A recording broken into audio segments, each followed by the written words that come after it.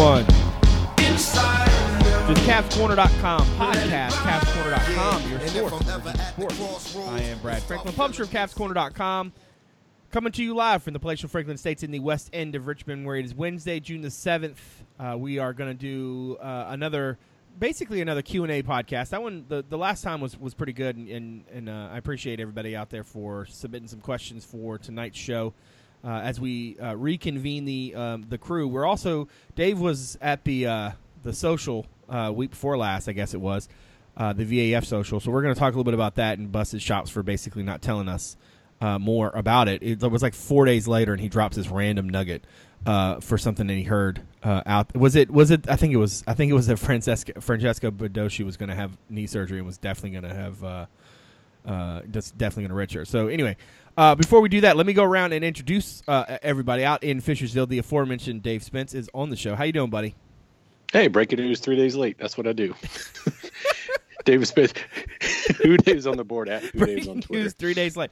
Up in Arlington, staff writer Justin Ferber's also on the show. Hello, buddy. How are you? Living the dream. Ready to appear in front of the committee. Ready to. All right, so we should play a game. Oh wait, hold on, Ferber. Give the people your Twitter handle so I can give them my Twitter handle. At Justin_Ferber on Twitter. And Cavs Corner, coincidentally, also on Twitter. Cavs_Corner. Great place for our in-game updates, content items, and the occasional witty banter. We should also note that as we record tonight, word is beginning to spread that Fred Hoiberg might be a target, a legit option for the Ohio State University. And literally, Ferber dropped that about 13 seconds after he heard that Thad Matta had been fired. So basically, if you have any questions about any of your pending life decisions, you should find a way to text Ferber and or message him, because he's apparently pretty good at helping iron those things out. As long as it's not UVA related. Yeah, so, Yeah. Don't ask me who UVA is going to hire in any capacity, because it's going to be somebody else. Yeah, it's like something just clicks in Ferber's mind whenever. See, what it is with UVA is I'm just too close to the situation. He's got Bob Stoops going to Iowa in a few years, too. Write that one down. He's got some sort of blueprint. We don't know what it is, but it works. It's all we know. But that's why we have him. That's why we pay him the big money. You're worth it, Ferber. So let's get into the first question tonight. Was from our buddy Grafton, who I believe does pretty much nothing. His role in life, I think, is to teach America's youth / teach them basketball and asks questions and comment on the board, which I'm not going to knock because, hey, I appreciate it. So he asked, does the staff feel good about their 2018 targets for basketball and feel someone will commit by the fall? And I answered, there was a thread, somebody asked me a couple recruiting questions, and I got kind of funny, and I was like, nope, nobody, no recruits ever. Going to be pulling randos from for the student section. And now it occurs to me, did I actually hit post on that, or did I just type that up and then decide not to post it? Well, if I didn't hit post, imagine that I did. Look, I understand that people want something to happen with this class, and I get that. Yes, absolutely. They're gonna have somebody committed by the fall, because they're gonna, guys are gonna want to sign in the fall. I mentioned this, I think, in that same thread. Now it's all coming back to me. I do think that they'll have a piece in place by the end of the summer. That just makes a lot of sense, and I think that as some of the dominoes are starting to fall, right? You've got the Slater kid committing. You've got Manuel Quickly cutting his list. The Quinterly kid is going to – Arizona was seen as a potential threat, but now them getting Brandon Williams, that's probably not as much of a thing. Jalen Llewellyn, I think, wants to probably get his stuff done. I would say sometime in August. I can't see him taking the thing out into the spring or anything like that. So I do think they're going to have a piece in place. I would tell you like this. My sources on the thing, how does the staff feel? The staff is itching to have a commitment because they want to build a class around a guy. But I definitely don't get any sense of panic. I think one thing that was interesting during the live periods was like Tony Bennett goes out, he sees players, he offers them. Like, that's what he does. Like, he's an evaluator. Like, beyond the point of, like, evaluation. I mean, like, he just evaluates. He can't stop. I mean, heck, the Llewellyn kid told me, like, this week, they showed him clips of him, they showed him clips of Prondis and compared him, and then they showed clips of him that he thought he's some stuff he could work on.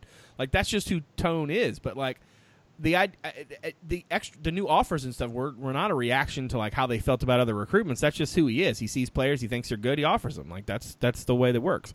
So I I don't begrudge folks who are, I get the nerves. I get that. And sometimes in recruiting there, it's somewhat serendipitous, right? Like sometimes things just kind of fall into place. That's the way the 16 class works. Sometimes you got to work a little bit harder. Sometimes things don't fall that easily. And that's sort of the look here. So I don't think that there's any reason to panic. I mean, if it was like, January, okay, I get it. But like, the 18 class is going to take care of itself in due time. And I think some of these kids are going to start, once they get through AAU season, they're going to start focusing more on their recruitment. And you're sort of seeing that already in some spots, with some of them kind of focusing. What do you guys think? Are you nervous? You worried at all about the 18 class at this point? Yeah, it would be great to have someone committed, but I mean, you can't compare this to the 2016 class. Like those guys, that class, when you looked at the roster, you could see, hey, there's lots of minutes available when we arrive on campus. That's not the case with 2018. There's going to be 6, 7, 8, 9 guys who are still on the roster when these guys come in as freshmen. And then you're talking about a level of recruit. We've recruited some decently ranked players before, but as a class, we have a chance with a bigger percentage of higher rated recruits who don't typically go to schools and want to sit for a year. So I don't think it's surprising that we haven't gotten a commit yet. And if you look at the players in the top 100 that have committed, most of them are to schools that either A, aren't notoriously very good, or B, have frequent roster turnover every year. So, it's going to be interesting. I don't know that there's not many schools left other than Carolina because of the NCAA cloud hanging over it that have won by developing rosters. And now Virginia is trying to recruit at a level like in Arizona, or I won't say Duke or Kentucky because no one recruits at that level, but high level recruiting against high level recruiting schools with a team that notoriously develops players. Like that's an interesting thing. So it may be very late before we see action from this class as they get an idea of, okay, of the guys on the roster, which one can I beat? So, I mean, I don't think it's any need to worry. And, as an aside, I mean, Tony doesn't play the game, man. If he gets that idea that the kid's dragging his feet, he's going to move on. He has rightly so, he has every confidence in himself to take a guy that the recruiting services aren't in love with, see him, believe he's a good player, and help him realize that potential. Like Tony's not losing sleep if he doesn't sign a guy who's top 50, if he finds a guy who's not top 50 who he likes. Yeah, I think that's a really good kind of way to kind of wrap it up. Ferber, you got anything to add on that before we move on to this question on Miles Wilson? No, not really. I mean, I think like you guys said, I mean, the players a lot of times are focused on their AAU seasons at this point, or in the months leading up to this point. I mean, so this isn't totally out of the ordinary either. I mean, you see guys commit a lot. I know in the past they've done a lot of official visits, like the first football game of the season, like that weekend, usually like first weekend in September. So, I mean, I know they've closed on a lot of kids in those time frames. I'm thinking about like Isaiah Wilkins, for example. DeAndre so, Hunter. I mean, I don't think it's anything to get too bent out of shape about at this point. True. And also think about, too, like the Slater kid struggled to start travel ball season and committed early. Prentice Hub kind of struggled to start travel ball season and committed early. Brandon Williams committed. Well, he's got a knee injury. He's not playing. Like some of these kids want to get through the heart of July. It basically, if you were going to commit, you're probably going to have already done it by now. July is the time essentially when those live periods are, and you want to, you're going to be able to be out there in front of coaches again. I think that's a big focus. NWG 182. God, I love message board names. Can you expand on the news that was reported in the War Room that we're no longer pursuing Miles Wilson and may be content with just a point guard and a big in 2018? Do you think this marks as a significant shift in recruiting philosophy and roster management, and how much does it say about the players we currently have in the pipeline? I'm actually going to answer the last part of the question first because, my podcast, I do what I want. How much does it say? I think it says I feel like one of the biggest pieces of this is that they essentially want the guys that are on the roster to have a chance to develop and perform. And what they don't want to do is they don't want to crowd things out and then be put in a situation where either you're not going to play a younger guy because you have older guys, and you're not going to play, or you're going to play the younger guy and cause the older guy to get spooked. I think this is an adjustment. If you think about recruiting as a knob, right? So Virginia had that situation essentially where all these dudes decided to leave, and there was this whole roster shortage of talent, however you want to describe it, a few years ago. And I think Tony turned the knob too far, right? He decided he wanted to use every scholarship he could, and then as he did, he brought in a lot of players, and the roster was full of really good players. But you can't. It was like having currency you couldn't use, right? You had all these dudes, and you couldn't play them all. You couldn't play them consistently, and you certainly couldn't keep them all happy. And ultimately, you're seeing guys transferring year after year. So I think I don't know if I would call it I think I did say something in the war room about it being a shift. I don't know if I would call how significant it is. What I think it is it's just a recalibration, and what I mean by that is this is, I think, the staff recognizing, one, the players in the pipeline are really good. Like, they want DeAndre Hunter to have a chance to really play and have those minutes, and they want to invest in the guy that they've already invested time in. They've invested a year in his redshirt year. They've invested in Jay Huff. They've invested, development time and minutes in Ty and Kyle and Mamadi. They want those guys to have a chance to play. And to kind of to Dave's point on the last question, like, if you think about where the 16 class was in terms of when they were coming in, there was clear playing time available. Well, now that playing time has to kind of come to fruition, right? These guys, there's a bunch of them, and they sort of have to go through the process of getting better. And what I think has been interesting is to have heard not just what Tony said at the alumni events about the program and bringing in players and the way that they develop guys, but Llewellyn almost said that word for word about what kind of Tony's message was to him about the way that they develop players. And I don't think Virginia, regardless of the success that the Cavaliers have, is ever going to be a program that like dudes just like revolving door sort of thing, right? Where guys, not whether they're one and done or not. I think that's like a lightning rod for people for some reason. But like what I mean by that is like guys who just come in and like right away, lightning in a bottle, they're great, and then 2 years they're gone, and then some other dudes come in and like boom, they're great.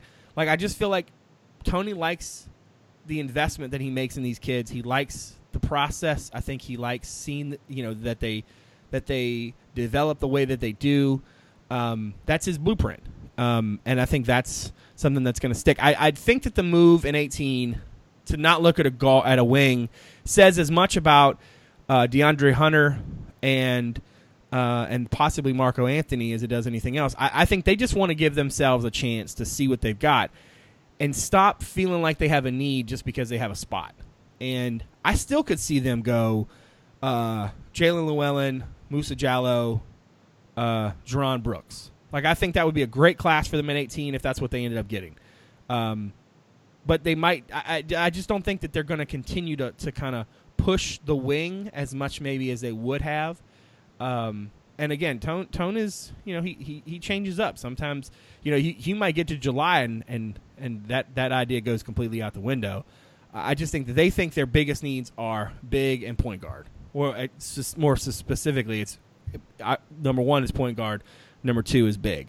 And if they get that done and they decide to move on a wing, I don't think it means that this idea is going to go out the window. I think as you move forward, the knob is moved a little bit. So I think you're going to see them start to act accordingly. And I hope that all answered most of that question. I'm going to move on to the next one, which I'm hoping you guys can really give me some great information here on. Embrace the Pace wants to know when Javon Quinley is going to commit to UVA. You guys want to pick a date? You want to start a pool? How we do? Is this like a thing where we buy September. Some squares or wow? No, man. Date. If you're gonna do it, you got to say like September 8th. Boom. Like, be bold. I'll go second home game, second football home game. Was that September 16th or something? No idea. You act like I care what about football. September 9th at 3:30 p.m. on the ACC Network Extra. I still remember. Yep. I still remember. That'll be the day. I still remember the Stiffs committing Brandon Stith. BJ Stith committing in the middle of a football game, and I thought like my life had ended. Like I was in the middle of like doing. I was like, I don't even know what to do right now. Like that was another one where it was the first football game. Yeah, it was not. And he was like a freshman in high school or something. You know me in a football game. I've got tunnel vision, dude. Like I'm trying to watch this game. I'm keeping up with like what down was it, what was the formation, and like look, Brandon Stith committed. No, I understand the excitement about Javon Cornerly. I think UVA's got a great shot, and I think that Arizona taking Brandon Williams is a nice step in the right direction. Definitely going to be between Villanova and UVA as far as I'm concerned. Boy Blue 53 wants to know starting five. I'm going to go out on a limb and say that his starting five here of Nigel Johnson, Kyle Guy, Devin Hall, Isaiah Wilkins, and Mohamed Diakite is probably what I would say too, and not necessarily because I don't want to answer the question, but like I genuinely think that makes sense. Give me your random starting five in hoops. Dave, let's start with you. First game, I guess we're talking. No. The end of the last game of the season the when they're playing for the ACC regular season tournament. Regular season championship.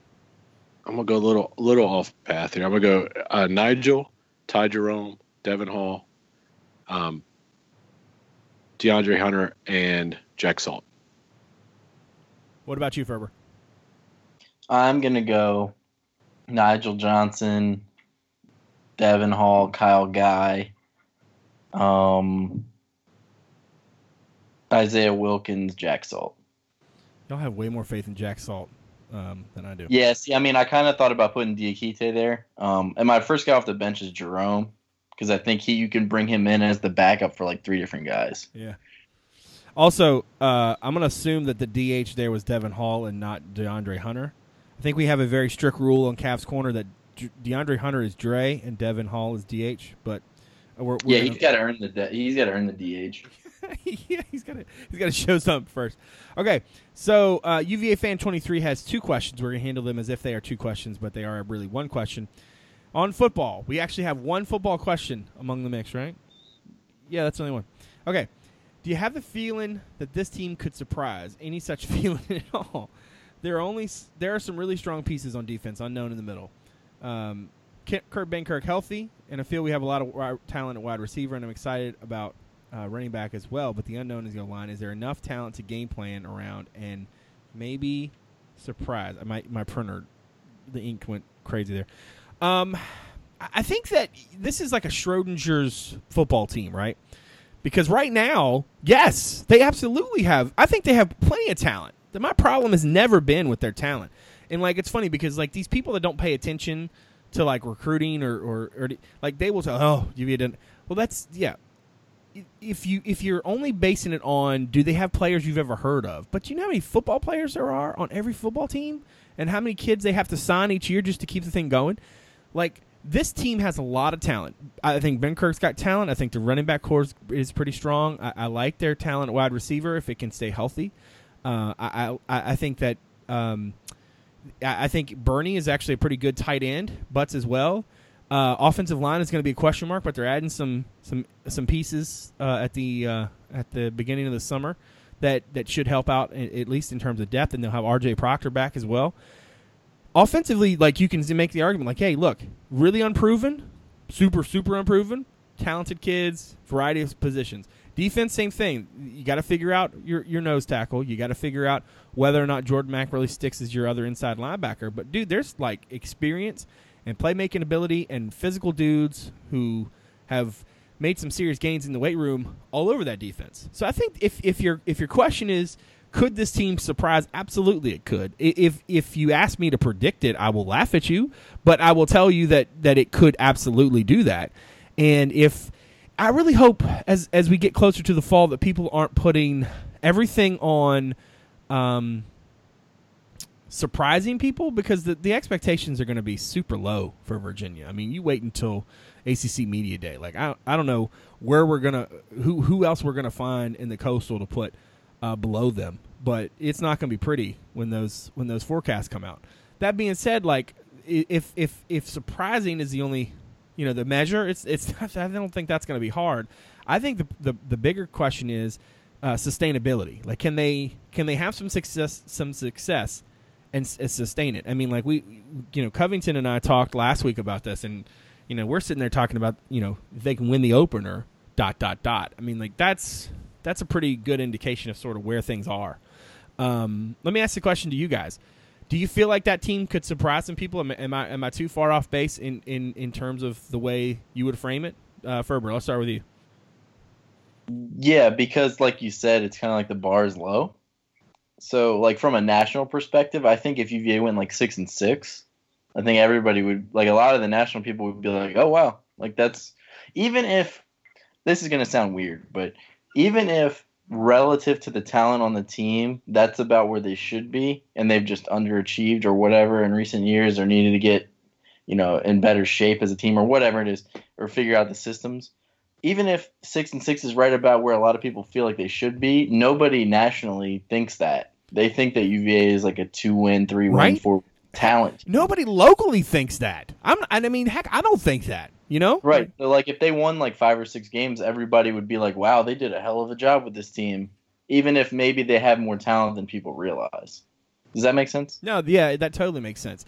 And I think that the weird thing about it too is like if they were to, let's say they win a few games and they have their bye week, and you're like, okay, the expectation will be collapse, right? Like that's what everybody will be looking for. They will be looking signs of it. It will not.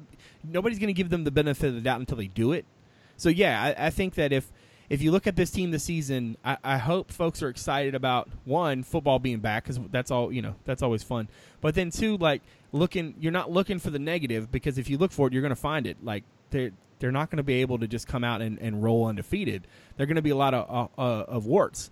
But I do think the team has talent, and I do think that if the staff has corrected game planning and matching talent to scheme the way that they sort of course corrected on what they were asking kids to do in the spring and what they were asking kids to do in the weight room, if that same sort of course correction translates, then I think they're you're going to be surprised this season. But man, surprise is such a low bar. It's not going to be hard to surprise people. What do you think, Dave? How do you feel about all this? Yeah, I mean, exactly. I mean, it depends on your definition of surprise. This staff is clearly motivated by last year. They know the roster better. They learned a lot last year. And quite frankly, this is probably the most, barring some miraculous recruiting run to finish this cycle, this will probably be the most talent we have on the team for the next 2 years following this season. That might be stretching it, but most likely it is. So, like, there's a part of me that expects this team to be better, but because of the recent past, I can't. So, yeah, I found myself wondering if Virginia had managed to, not spit the bit in the opener last year and maybe pull out a game against UConn or another one of the few close games they had and finish 4-8, 5-7. What would my expectations be for this year? Because it's, in many ways, this team should be better than last year. So it's just, should they surprise? I don't know. Can they surprise? Most definitely. But it all depends on your definition. Like, I don't think 6-6 should be surprising this year. I'm just not willing to say it publicly. He says on the podcast that is public. On the podcast. Yeah. His basketball question was, what position and type of player do you feel UVA needs the most? He thinks that UVA needs a power forward, some size, skills, and athleticism, which would be a game changer. Somebody like Gill with a few more inches. He feels like is what they need most. It's funny. The more I think about UVA, like I don't disagree. I mean, after watching them last year struggle so much to have a big, I'm really curious to see not just how Dre and Jay play, but how they develop physically over the next 2-3 years. I'm really curious to see. Not necessarily when I say develop physically, I don't mean like, hey, let's track and see how much Jay Huff is eating. But what I mean by that is like, what's he able to do on the floor? Because I think we can all agree that the game is different now. Having a 7-footer who can legitimately hit a 3-point shot and take it with a lot of confidence does a lot of different things for you. When you need a big to move his feet well, though, in terms of the kind of the linchpin of your defense is being able to have guys who can cover ground and rotate and kind of move as a phalanx. Like, that dude could be a significant game changer. So I don't want to just breeze past that. Virginia needs scoring in the post in the worst way, but I just don't know if when we say scoring in the post, some of us think dude like AG, who I almost said rest in peace, even though he's definitely not dead. A dude like AG, who I loved covering that guy. He was a beast at times, but what's the difference between scoring in the post and scoring by a post? Because if Jay Huff is taking dudes out to the 3-point line and teams are having to get their big out there, do you know what that does for their mismatches? Because that guy's actually a pretty nimble kid. Like, he can move his feet pretty well. He's pretty quick off the floor. He's not like a physical freak of nature like Mamdi might be, but he's pretty good at it. I'm really curious to see what he does. And this is a long way to say that I think the thing that UVA needs most is a small dude who can get a bucket. I mean, look, this is no shade at any former point guard or anything like that, but Virginia does not have a guy like that. And I'm really curious to see what Nigel Johnson looks like in a Virginia uniform, because I think that this offense, if they had a Chris Likes kind of kid who could just create off the bounce for other people and then get to the rim at times, make defenses have to cover the lane and have to get out on the wing. You can't chase Kyle Guy off a 3-point line if you have to defend the lane. You can't. You can't do it. He's going to get his looks. Ty Jerome's going to get his looks. Devin Hall's going to get his looks. So I'm really curious to see Nigel. I really would love to see. I don't know if I want to call it my expectation. My suspicion, let's say, is that Nigel's going to look really good in this offense, and when he does, that's going to give Virginia a chance to really recruit a different type of point guard. Not to say that they won't still want guys who can create, not to say they still want guys who are floor generals, but I think having a dude who can create off the bounce and get to the rack, I think, is a huge deal, and maybe even more so than a traditional big who can score in the post. What about you guys? What's the thing you think this team needs? Dave, let's start with you. Yeah, I mean, I think you nailed it. It's let's assume Mamadi, continues to develop. Jay is what we hope he is. Hunter is what we hope he is. And then you got very physical guys in Marco Anthony and Francesco, the Italian kid, whose name I always forget. Badoshi. Like, you don't have to say it with any weird sort of thing, man. Just say Badoshi. It's okay. Yo, see what you got? Y'all are gonna drive me crazy. No, hold on. That's gonna drive me nuts. Like, that's one of my things. I don't know why it bugs me so bad, but like, I hate that. You only should do that for Mario, and he's the only one. Anyways, I'm sorry. Continue with your answer. Assuming they all develop, obviously the NBA Finals are on tonight, but like, you watch what a guy like in our past, like Akil or even Isaiah against, guys who aren't 6'11" with post skills. Like, you can defend a big in the post with the smaller physical guy, especially with the rules the way they are now, and most teams settling for outside shots. But you can't do what you're talking about. Like, you can't throw anyone out there with the ball in 5 seconds and tell them to go get a shot. And that's what we need. I think you could see there's actually part of me that thinks if you went and got a post scorer and he's always in the post, then they just switch the smaller 3 or 4 out on Huff, and then you lose that advantage. Because it's going to be difficult to have 2 guys in the post or even 3. So I think for the roster as it is, hopefully Nigel will show that. But a guy like Quinterly, a guy who could just go get it. You're right. I don't see how anything on our roster can mimic that. What about you, Ferber? Where do you come down on this? I'm actually, I agree with you. I think. Yeah, you do. That's right. Just a guy that can get a bucket like when you need it. Like it doesn't even necessarily have to be a point guard. It could be like a 2 guard that's maybe undersized, like Devontae Graham. Somebody like that. That's a perfect example for me. It's funny. Somebody that can score in any different way, and you have to be able to, let's be honest. For the most part, London was a really good point guard, but he was scoring from threes. I mean, like, he wasn't really going to get to the basket a whole lot and score after Toby and AG and those other guys that could kind of, like they had to command attention and the posts were gone. But I feel like somebody like Nigel Johnson, I mean, he might not be that caliber player, but like a Devontae Graham. But imagine what Devontae Graham would have been able to do on this team and how that offense could have been different and how he could have opened things up for the post guys by just getting in the lane and making easy passes.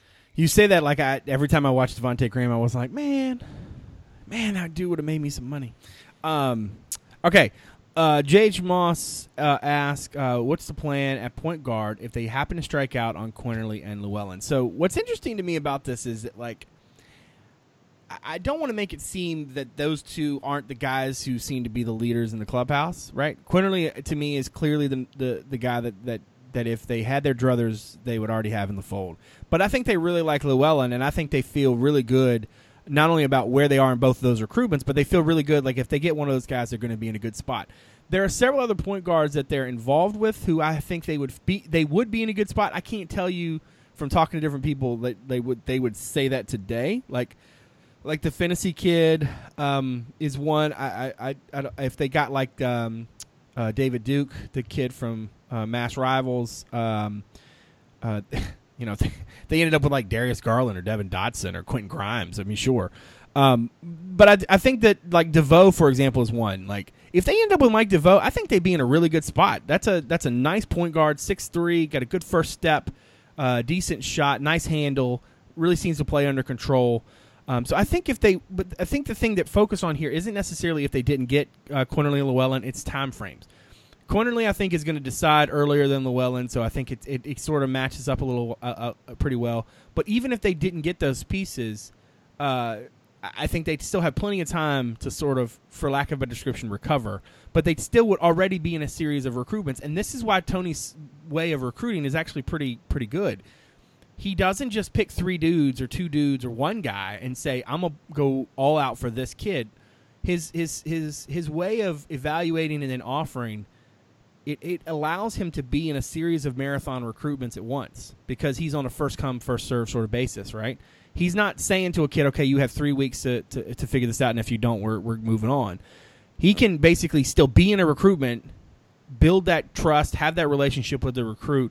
The assistants can continue to mine that. And then when that kid is ready to decide, he decides, and either it goes Virginia's way or Virginia keeps moving on to the guys they've already offered. So actually, I kind of like the way that they've sort of cast a wider net in this class. I think they're a little bit less exposed, so to speak, if these 2 guys decide to go elsewhere. So I don't know if Ferber or Dave can really add to that on this one, but I think that's sort of the plan. The plan as you see it, like I said, Tony saw kids, offered kids he liked. He continued to do that. So I feel like that in a way sort of it's like a fail-safe, but it's built into the process and not necessarily specific to this class or to these recruits. Dave, let's turn to you. Short of making you ask me a question or Ferber a question, I want to hear about this VAF social you went to. Give all the nice sort of details that you think people on message boards would like to hear about. Just football, right? Which does not mean that you should be talking about how you're finally at one point going to turn your wife into being a Virginia fan and not a Hokie. But what did you? Whatever you picked up, take us through a little bit of it and give me some flavor of the night. Well, yeah, Tony was there.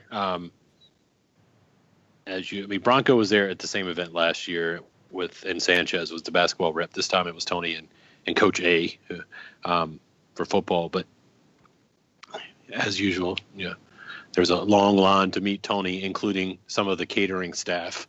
So it was pretty funny. But it's typical Tony. Like I guess most people have heard him speak in a I guess some people have had a chance to hear him speak in a non-media event. Like, unless he's putting on a hell of a show, he's just a different dude than most of your D1 coaches that I haven't met a whole lot, but the few I've met, man, he's just a different bird.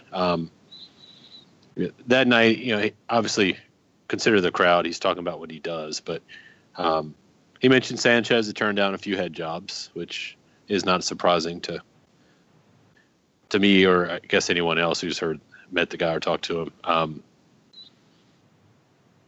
The take home for me from all of Tony's stuff was what he does. He believes in completely. Like he even said specifically, he thinks a junior or senior in his program is a better player than than a recruiting rank or anything else. So he even specifically mentioned he was upset about Shayok and Thompson leaving. He didn't mention Reuter, which I thought was interesting, but and I was a little surprised he brought up Shayok, but he was upset with it, and said he tried to talk him into staying. That the grass isn't always greener in other places, but he.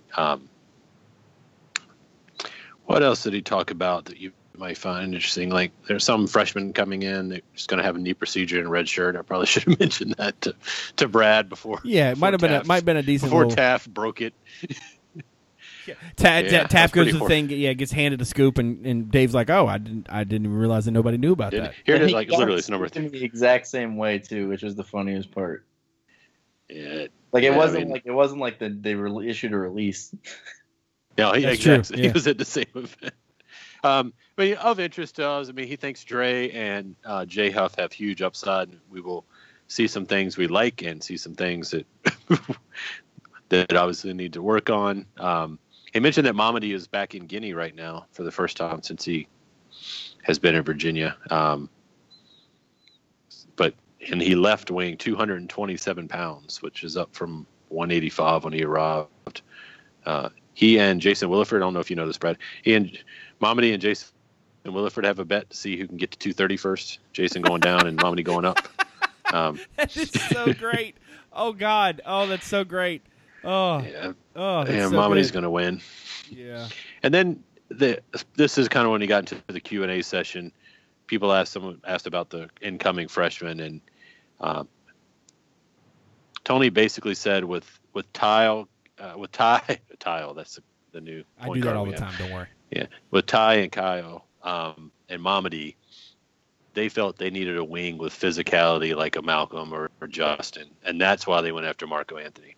Like, he is high on Marco. I know we keep talking about him like as kind of the space filler in a small class. That's not why Tony brought him in. And I think I wouldn't be surprised to see Marco play next year. Like, he didn't talk like Marco was redshirting at all. Right. And then if you think about it numbers-wise, I was going to say, if you think about it numbers-wise, right, so let's go on that starting five we talked about. So then you got Ty, Dre, and Jay coming off the bench, Jack Salt, and then probably Marco Anthony. That's your 9. Like, that's your group. It makes sense, too, that one of the reasons when we talked about, maybe why they pull back on wing or why they might not go that way is at least they want to give themselves a chance to see what Marco looks like once he actually gets on grounds. And I think they have pretty high expectations for his ability to help pretty early, because physically he's not going to need the time to develop the way other guys are. So I agree. I think, and we're probably guilty of this too, is sort of forgetting he's kind of a forgotten man in between classes.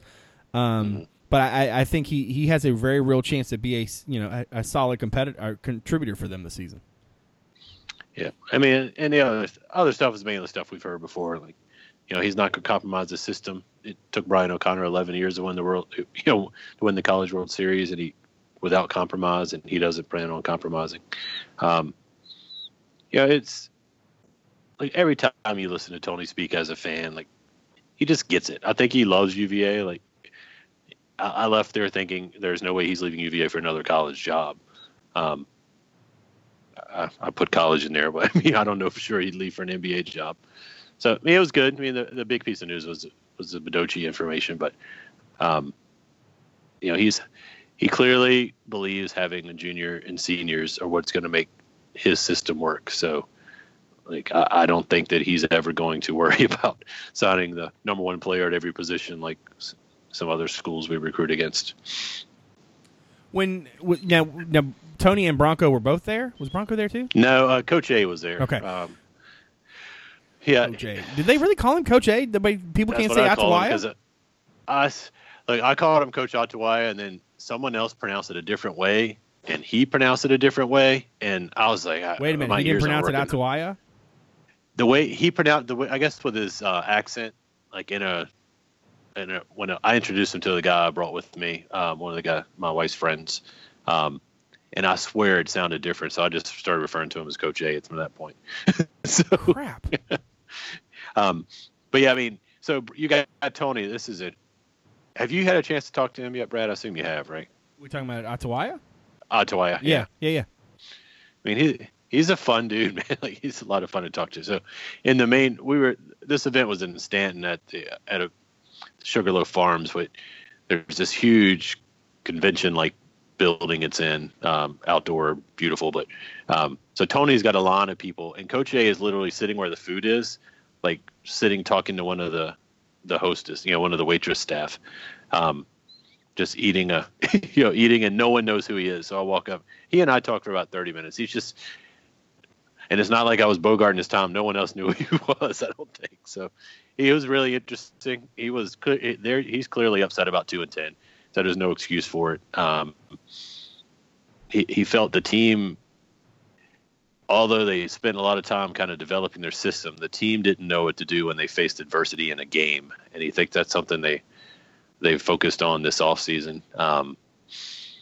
And something that they're really going to key on going into this year's, not letting the any adversity during the game affect your play. And that's why he said you saw some guys playing later in the year that hadn't played earlier. It's just trying to find the right combination.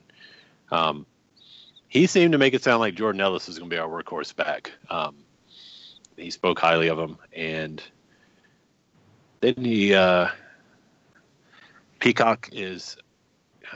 I'm reading through my notes, so it's very broken up, and it's been a couple you took weeks. Notes? That's awesome. Yeah, to help you out, man. Obviously not while I was talking to him, but he spoke very highly of Peacock and says Jamari is going to be fun to watch. He's kind of the prototypical big back in their system. He was the lead recruiter for Jamari, and Jamari was pretty much down to Florida State, Nebraska, and Virginia. And basically he told Jamari, don't compromise. You're a smart student. Don't compromise. Come to Virginia and, instead of just being a thick neck to blocks, be a thick neck that catches passes on occasion. And what was the other thing? And then he admitted the offensive line is going to kind of dictate where we go for this year. But he's just a funny dude, man. His story is pretty amazing. I can tell you, I don't know. I haven't had a chance to meet Beck and all those other guys, but I know the staff isn't known for their recruiting. But I guarantee you that Atawaya, when he sits down with a parent and their mom, or mom or dad, he's going to win a lot of battles. So I like him a lot, man. He was fun to talk to. Obviously, Tony was a highlight in what everyone wanted to see, including some woman. I'll end it with this. I can't remember if I told you or not, but Tony started his speech with saying, I've had a lot of things said to me at these events, but tonight I had a lady come up to me and say, I don't want to have sex with you. I just want to be your mom. Which is literally the most awkward creepiest thing. Yeah, that's creepiest creepy. thing ever. That's Little creepy. Page came up later and said anyone who can email him lyrics to a song called he would make lyrics to that, he would give him a special seats in his box for the year. So I don't know if anyone took him up on that. God, I hope not. But those events are always fun. If you are a VAF member or haven't done it, I mean, I'm not paid by the VAF. It was just a lot of fun. Did you say I'm not paid by the VAF? Yeah, no, I'm hoping they listen and kick me some cash, bro. We snuck a plant onto the podcast. The VAF we're in cahoots. That's what's happening here. Now I've heard Bronco's been pretty good at these things too. I've heard he's like super like fired up and super energetic, and like, but also very like super duper matter of fact about like how it's going to take a while, and I don't know if that's the wrong note. He wasn't that way last year when I saw him. No, so. yeah, things change in a hurry. I think that's a good place to put a pin in it. I want to thank everybody again for the questions. Also, want to thank you guys for giving me some time, and Dave for your crack reporting from the social the other week. And anytime, did I tell you Bob Stoops retiring? Bob Stoops retired, and Fred Hoiberg's going to get his job too. Maybe Bob Stoops will be the new coach at Ohio State. I'm going to say this because they want to move this thing fast, and Tony Bennett was on some short lists early, right? That I saw floating around online, And then very quickly I was like, oh, that's funny. And now I joked to you guys that like they should hire Buzz Williams. And then like Buzz Williams is now like apparently like actually a candidate. Like it's a thing that could happen. Him, Fred Hoiberg, and there was somebody else I saw who suddenly is escaping me. So if that happens in the next McDermott, McDermott, if that happens in the next 12 hours, it's not you heard it here first, and Ferber didn't even get to break it. But again, thanks everybody out there for supporting the show as always, for giving us a listen. Thanks to Dave and Ferber for being on the show, and maybe we'll see if we get the band back together next week or not. We've been trying to kind of do one and take a week off. So we'll kind of see where things go. But for David Spence and Justin Ferber, I'm Brad Franklin, publisher, CavsCorner.com. Thanks for coming out. We'll see you soon.